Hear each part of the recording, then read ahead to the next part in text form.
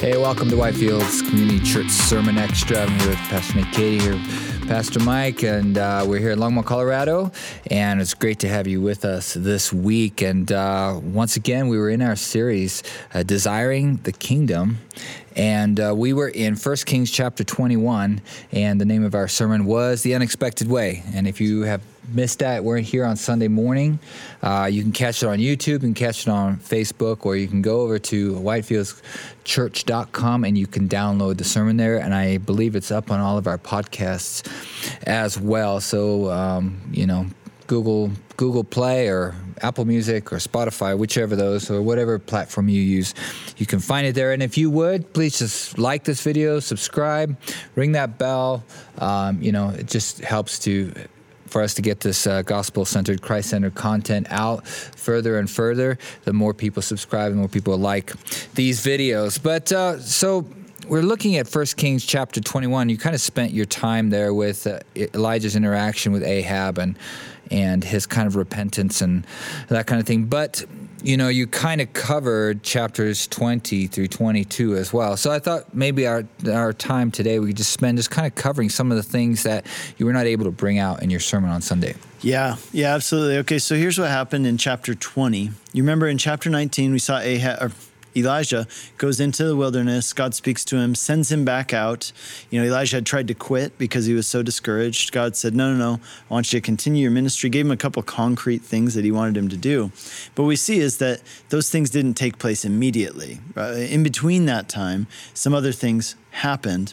One of the things that God had told Elijah in chapter 19 was that Elijah felt like he's the only one standing for God. And God said, no, I have a lot of people that you don't know about who are still, they haven't bowed the knee to Baal and they're down there doing their work. And so actually in chapter 20, we see some of those unnamed prophets. We're not told their names, we're just told, this person spoke to a prophet.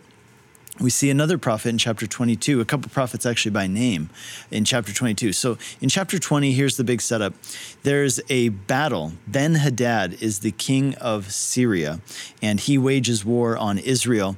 And Israel's totally out of their league. They're outnumbered, they're outgunned, they don't stand a chance.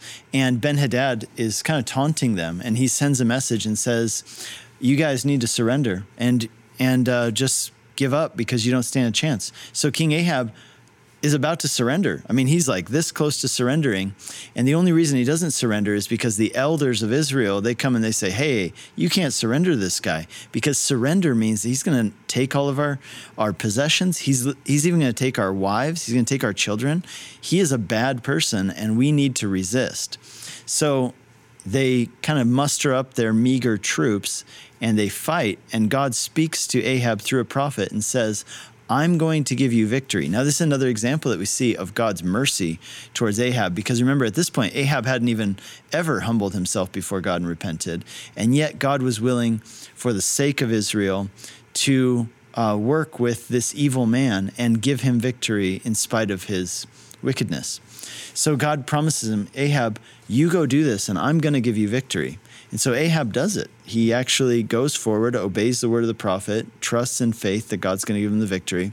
And with a very small group of people, it's kind of like the Gideon story, right? With a very small number of troops, they're actually able to defeat this much larger, better equipped army. So, but then here's the twist. They capture Ben-Hadad, the king of Syria, the man who was going and promised to take their wives, take their children, take their houses, everything, and just make them basically a vassal state.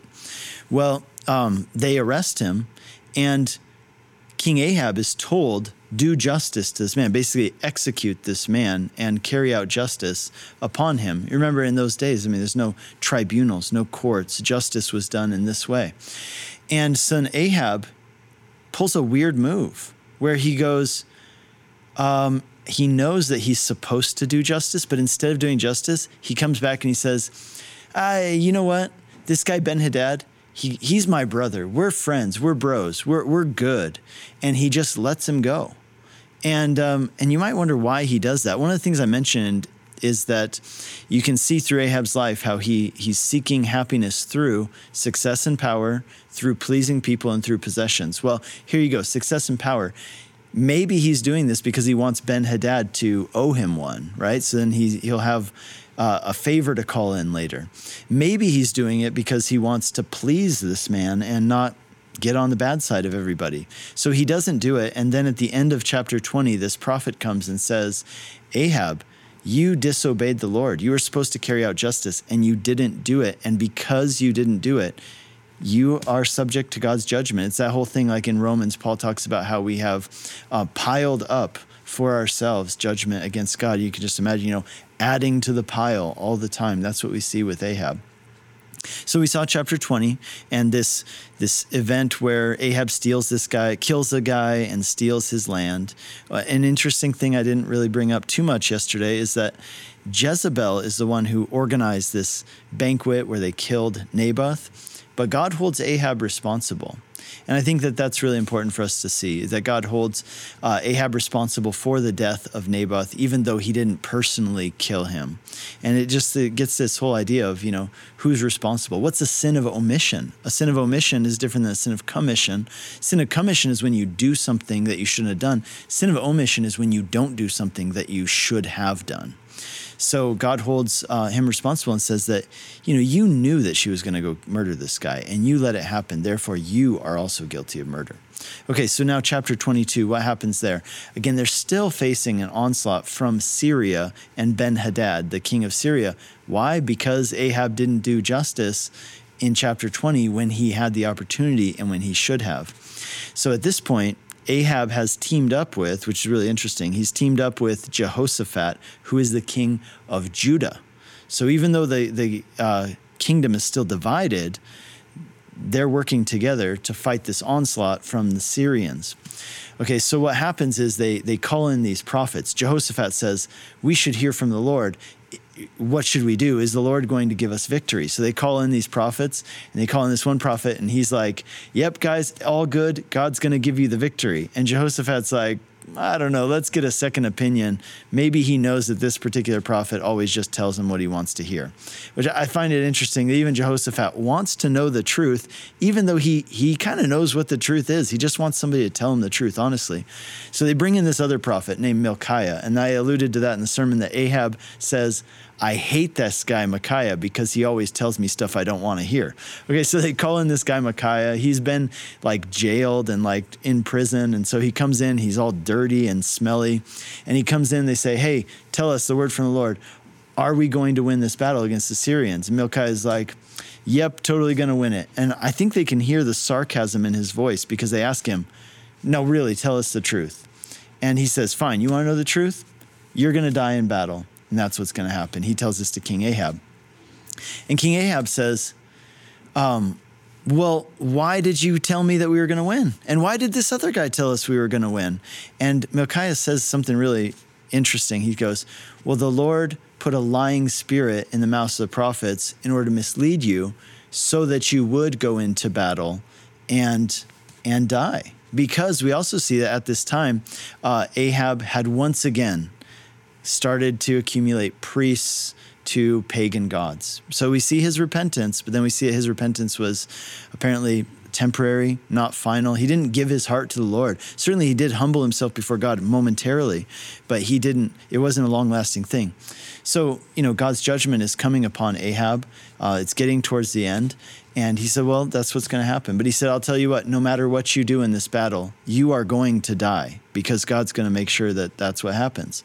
And so what they do is they actually try to prevent him from dying. He dresses up as a regular soldier. They switch spots with Jehoshaphat. He goes into battle, and it says that a random soldier from the Syrians shot an arrow, and it happened to go in between his armor. In other words, this is one of those things where you look at it and you say, well, this must have been an act of God because it was not like a simple, easy thing for this to happen. So Ahab ends up dying, and the prophecy is fulfilled that Elijah gave in chapter 21 in the sense that Ahab doesn't die right away on the battlefield. They bring him back in a cart. He dies along the way of bringing him back. They bring his body all the way back to Syria, and it says that the dogs licked up his blood in the pool of Samaria. So, and that's it. And then Jehoshaphat, we have a summary of his story, his life. Again, kind of a mixed bag with Jehoshaphat. He did some good things, and yet he didn't tear down the high places. And then we see the introduction of Ahab's son, and we're going to talk more about him this coming Sunday as we look at 2 Kings chapter 1. Yeah, well, and what amazes me is there seems to be this, there's a couple of themes that popped up in as you just described that. One is that the thing with the kings is though they repented, they would never go all the way. They would never, the high places was kind of the thorn in their side. They would not destroy the high places, the place of worship, and always seemed to fall back in and seemed to be this thing. It was like a theme over and over again. Even though they displayed repentance, there's always those high places that kind of caught them. The other one is just Ahab and Elijah's relationship kind of seemed to me to mirror that of Saul and Samuel. And same kind of, you have that same situation where Saul's told to completely eradicate the Amalekites. He does not do it. Samuel comes. What does he not do? He doesn't kill the king. And then Samuel has to kill the king, but then, of course, because of Saul's disobedience, it comes around to get him in the end as well, as he is killed by an Amalekite.